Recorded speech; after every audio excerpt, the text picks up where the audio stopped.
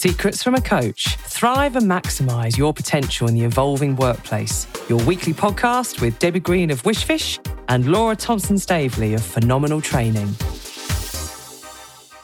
Debs. Law, you all right?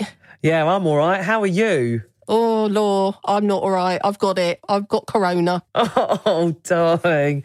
Oh, are you not feeling good? No, I'm not feeling good at all. So brain fog, questions in one ear, out the other. It's just a little bit of a mess. So, so just taking it easy. Now's not the time to be running a critical thinking and decision-making course then for a leadership team, is it? Definitely not. Definitely not. I would be given the wrong person to do that today. Oh, bless you. Oh, my goodness. Well, I mean, you've done all right this year, haven't you? And wallop, here we are, December 2021. Oh, my God, we're here. And you're not feeling great. And it seems like there's a lot of stuff kind of going on at the moment. So actually, Debs, what perfect time to be focusing our attention on the subject that we thought would be fab for December. Yep. Which is, seeing as this is the kind of the seasonal festive time, and traditionally this season is where we give thanks and we take stock of all that we've kind of got around us.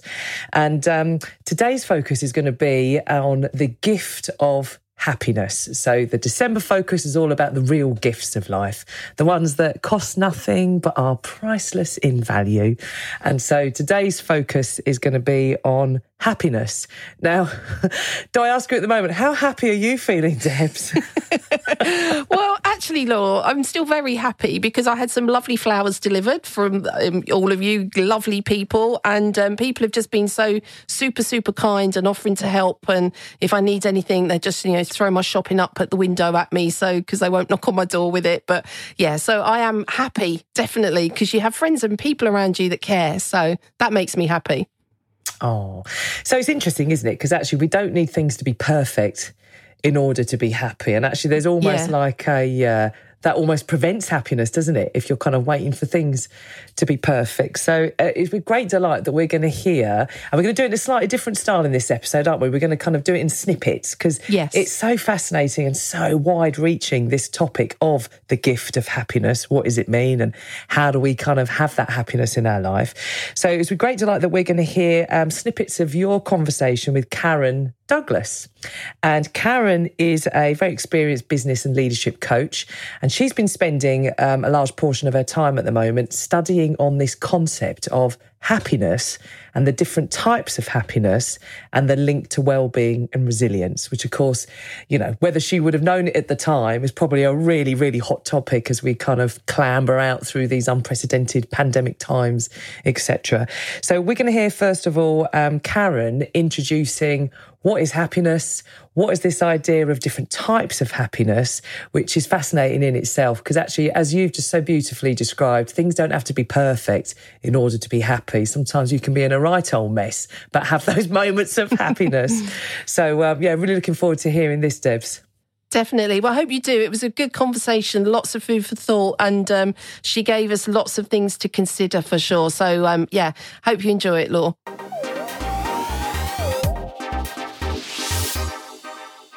Hi, Karen. It's so lovely to talk to you about this fascinating topic that we're going to be discussing today, and in particular how it fits with our topic for the whole of December, which is about the gifts that we have. So I wanted to talk to you, if that's okay, in relation to happiness.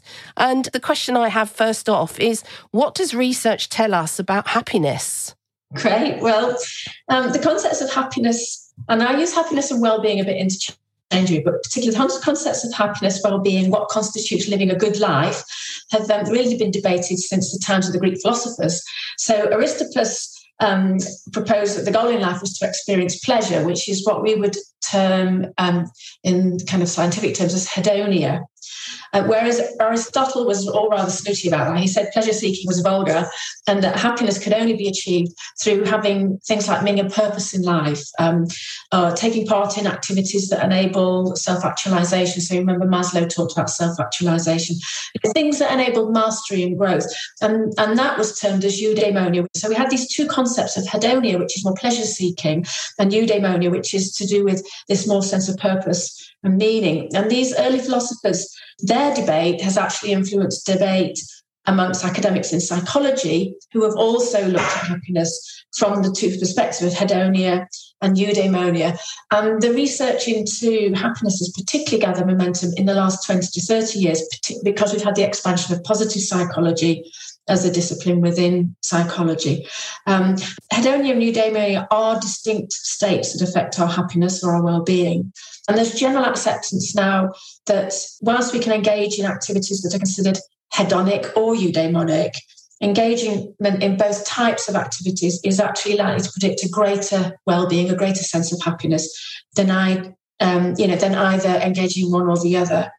And in the researchers tend to stand away from that term happiness because it means so many different things to others. So I apologise if I use that interchangeable with well-being. It's just that word happiness can mean, it's very broad, isn't it? Yes, it is. And I think you're right when you talk and you hear people talking about what does happiness mean to you. And I know certainly in your role as a coach and consultant and, similar to myself, people will say many different versions of that. And it's interesting you're saying that this goes back way, way, way, way back. Yes. So can you explain a little bit more about hedonia for us? So when we're talking about hedonia in this context, it's defined as the experience of pleasure, carefreeness or comfort, and then that's accompanied by or results in positive emotions. So individuals who are hedonically oriented tend to be characterized as being playful, they have fun, they let go, they don't overthink, they tend to be more in the moment. And certainly hedonia is seen as a more instantaneous, sometimes shorter lasting contributor to positive well-being. There are a couple of researchers, particularly in the 80s and 90s, who demonstrated huge benefits of the positive emotions associated with hedonia. So they found that when we experience these positive emotions, that they found links with greater creativity, innovation, pro-social behaviour. So we're more likely to help other people and build relationships with other people when we experience positive emotions. They saw that people were more able to problem solve when they were in this positive state. And also we're less likely to dwell on our negative experiences when we're in that positive emotion state. So there's that real sense of value of positive emotions in their research. If that's what you're saying about hedonia, you mentioned eudaimonia. Now, I hadn't heard about this until a couple of weeks ago, and I started to do some reading up about it. So obviously, I know you know lots about it. So can you tell us a little bit more about what that is as well? Yeah, well, so all this research has been going on about hedonia and happiness, and there's a number of researchers started to look at the happiness of nations. So, could we just look at the happiness of nations? Could we justify that in economic terms? Could we see changes? But there were a number of theorists who started saying, the pleasure, the positive emotions, it's not enough. It doesn't actually completely account for our happiness. They just didn't feel it was the full story. And so they started to look at this concept of eudaimonia. It came, as we said, from the Greeks, and it's the Greek word eu, meaning good or well, and daimon, which is connected to spirit or our true nature. So it's this kind of idea of doing well by being true to who we are. Some of the key activities that are considered to be eudaimonic and felt to contribute to our well-being are things like having meaning and purpose in life, experiencing positive relationships, having opportunities for achievement or mastery, or experiencing personal growth. And another area that's seen quite a lot of attention in the eudaimonic theories is this idea of having the opportunity for authenticity. So I said the word daimon means true nature. And when we refer to being true to our daimon, it's that sense of this is who I'm meant to be, or this is what I'm meant to do. It's that complete feeling of being authentic to who you are, what you believe in, who you are when you're at your best. And it's accompanied by feelings of fulfillment, strength of purpose, intrinsic motive. You don't need to be told to do your daimon. You just can't help yourself doing it. It's that intrinsic to you. An example I've done quite a bit of research with musicians, and this lady, an amateur musician, so she wasn't a professional musician, and she'd gone through a divorce, and she'd moved into her new property and didn't have a lot of furniture in her new property yet. And she said, the first thing I did, and she said, I know I shouldn't have done it, the first thing I did was went out and spent my money on a new keyboard, because this was something that she'd neglected when she was with her husband and bringing up her children. And as soon as she got kind of moved into this new phase of being, she realised that was a piece of her. The words were, I sensed I hadn't fully been me, and that her keyboards to her was so much a part of her authenticity, the fullness of who she was, playing music, that was the first thing she had to do once she kind of got into her new life. So I think that's a really good illustration of how this sense of rightness, and if you've ever experienced it, I'm sure you'll understand that wonderful feeling of fulfillment and vitality and energy and joy you get when you're doing something. You think, this is just what I should be doing right now.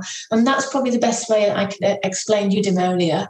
Yes. Wow. And as you said, how much of that is, I suppose it links into that question, doesn't it? Around, so what is the best type of happiness? Is it hedonia, or is it eudaimonia, or is it both, or vice versa? What in your opinion, what would you say? The research suggests that neither one is better than the other. Okay. What the studies do suggest is that individuals who experience both hedonia and eudaimonia report a fuller life experience and a greater well-being than if they just have either one or the other. It's interesting, isn't it, Debs, how she talks about this idea of hedomonia, which is that short-term satisfaction, as opposed to the eudaimonia, which is that long-term satisfaction. Do you know what it reminded me of, actually? I heard a brilliant podcast interview. So the interviewer was an old mate of mine, Mark Wilkinson, and he was interviewing Fatboy Slim. And Fatboy Slim was talking about how back in the day he would be chasing that kind of hedonistic high. I don't know, Karen said there's a difference between hedomonia and being hedonistic.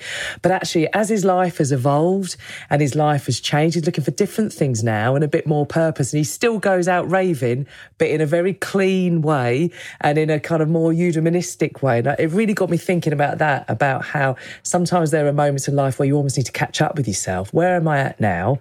What makes me happy? And what does that mean in terms of that balance of short term and long term? Yeah, definitely. And I think that's what she was talking about from there, and the fact that gratitude plays a big part in that as well, I think. So, how do we show gratitude for what we've got and what we have, and how do we make sure it's still linked with our purpose for being on this planet type thing and still getting the joy from it? So next we're going to hear what she's found from her kind of research around ways to boost happiness in the moment. So how do we get that sense of happiness today? So how do we tap into it right here in the moment?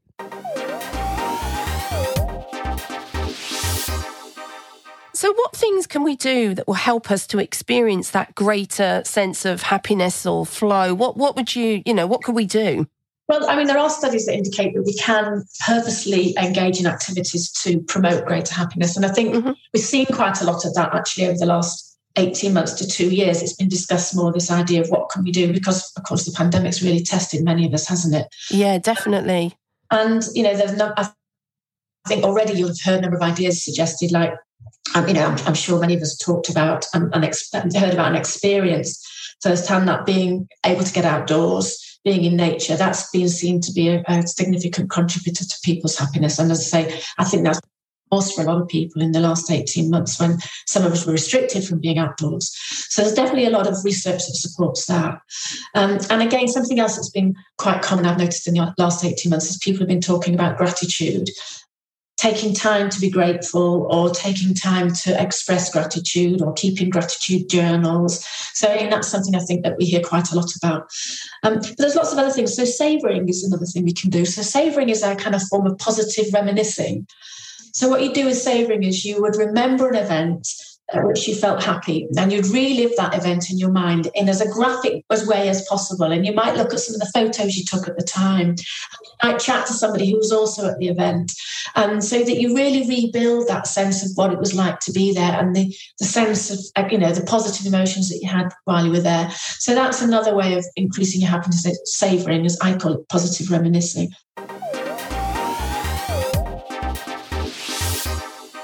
Do you know what, Debs? I loved how she talked about this idea of savouring. I'd never heard that phrase before. No, I hadn't actually, and until she started talking about it. But when you think about, you know, what have been the high points, if you like, through your last year, especially, that you can savour and just be in the moment with, I think, and just go, yeah, that was amazing, and really live in the moment with it. So living in the now around that those moments that you're savouring, that you'll have in your memory bank forever. And I think that's a real antidote to anyone who finds themselves dwelling on the past. So where maybe there are kind of past experiences that are weighing you down and dragging you backwards, I thought it was a brilliant counterpoint to that in terms of that savouring. So it's not that you can't review back in the past, but almost to recall those successes wildly and proudly. And then I guess the next step then is, how can I get some of that for today? So if that was something that I savour, then how might I kind of experience that again? So that was a brand new concept to me, that idea of savouring. I like it. Yeah, it was a good one. I've not really considered it that way, and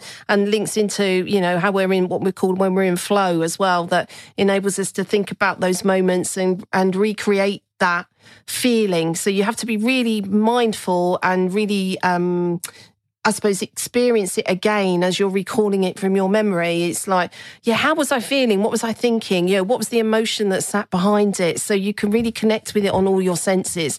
Then that sort of embeds it even more in how you're feeling. Oh, yeah. So next you had a chat with her about, well, how do we then boost happiness for that longer term satisfaction? And as I was listening to this, I was thinking, actually, what a great little sort of set of tips to think about how to set up well for the year ahead.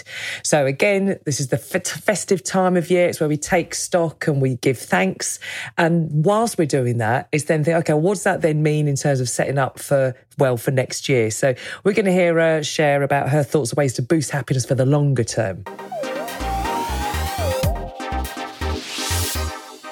Thinking also about some of the things that might be more eudaimonic in approach that also could raise our happiness. So it's not just about the hedonic, the shorter term, but thinking about some of these things. So sorts of things that spring to mind are setting yourself a goal. Yeah.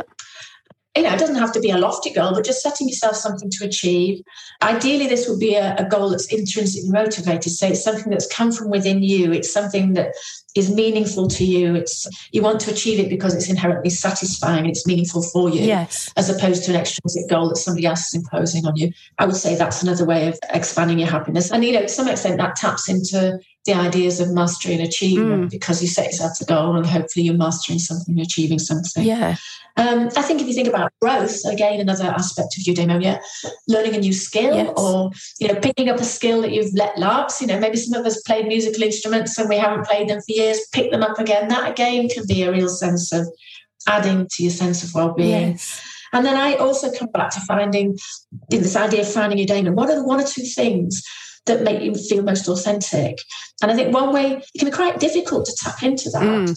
And I think one way that you can do that is think about yourself when you feel most energized and most alive. What are you doing then? Because the likelihood is you'll be doing something that taps into your sense of your authentic sense. Ooh, Debs, your inner daemon. I know. Who would have known we had an inner daemon, eh? I know. I mean, I know about the Damien from The Exorcist.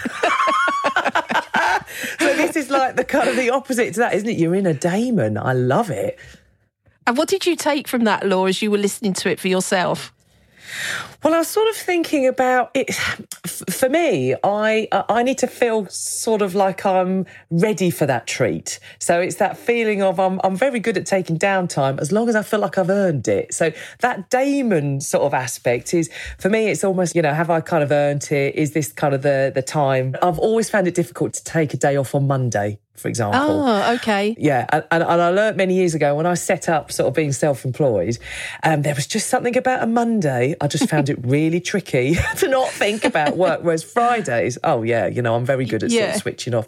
But that must be my inner daemon or my inner Damien that's sort of stopping me from kind of sort of relaxing on that day. But yeah, that daemon bit, that sort of true purpose, I'm pretty good at switching off, but as long as I have felt like I've earned it, if that makes sense. So I think for next year, I'm thinking it's planning in more of those breaks in rather than sort of them happening in spare time, because there's never spare time, is there? So that's what kind of got me thinking about. But actually, what was rolling around in my mind after is, you remember the famous Walter Mischel experiment with the marshmallows? Oh my gosh, yeah, that's brilliant. Yeah, tell us more about that one, Law. So that idea of the more you can delay your gratification, the bigger the buzz, basically, when you then kind of the bigger the reward. So this idea of kids were asked, could that child sit in a room, 4 or 5 year olds, could that child sit in a room for 2 minutes staring at a marshmallow? And the experimenter saying, you're going to be here for 2 minutes, I'll come back in, and if you haven't eaten that marshmallow, check you haven't eaten the marshmallow, and you just got this wonderful footage of these kids trying to like not eat the marshmallow and smelling it and kind of, moving it around, etc. And then when the experimenter comes back in, those kids that have been able to have that resilience to delay the impulse of wanting to have that short-term gain actually get rewarded with double marshmallows. And the idea behind it was, show me the kid that is able to withstand and be able to deal with that impulse control as a 6-year-old, and we'll show you the adult way down the line who has a healthier life, who's more resilient, because they're able to practice that ability to delay gratification. And so that was what was going in my mind as well with that kind of short-term versus long-term happiness. Sometimes you have to suffer short-term pain, but it's for the long-term win, whether that's growing a business,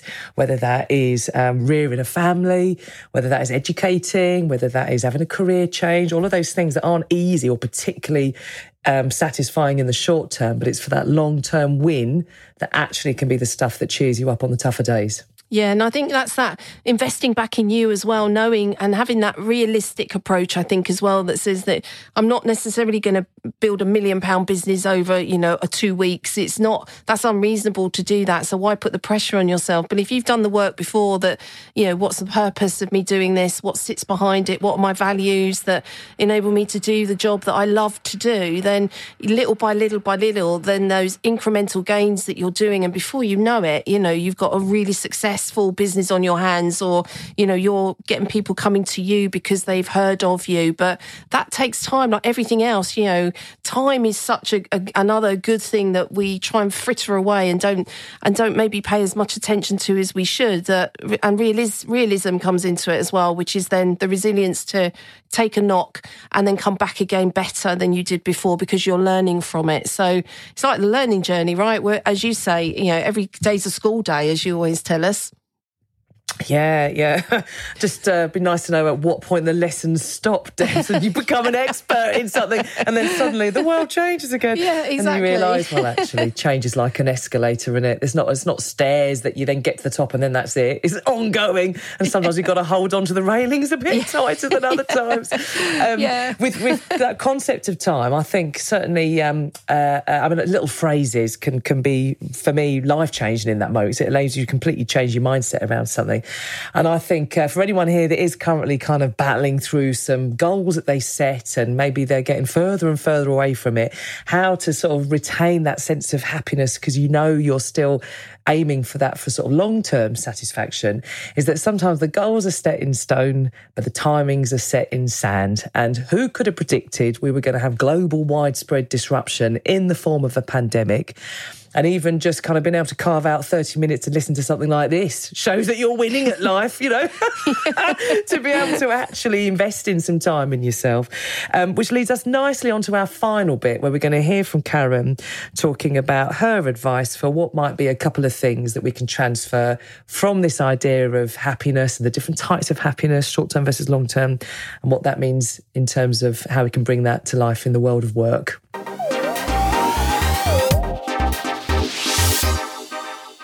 If I can just ask you sort of one final question, if that's all right. If you could share 1 to 2 things with our listeners today that you feel would support their happiness, what would that be? Just find out something that you can engage in that makes you feel really authentic, that makes you feel most like this is what I'm meant to be doing right now.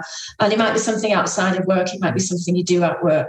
And then having found it, make sure you give yourself the gift of some time.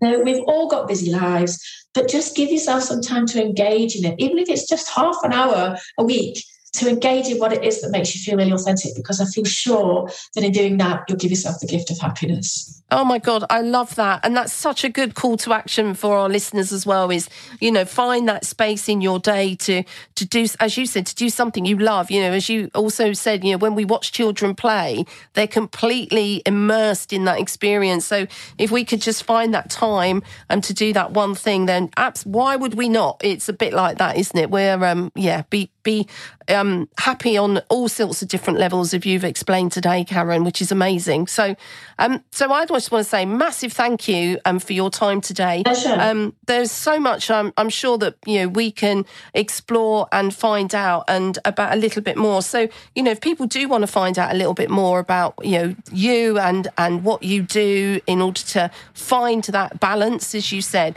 how can people find you or reach out to you, Karen?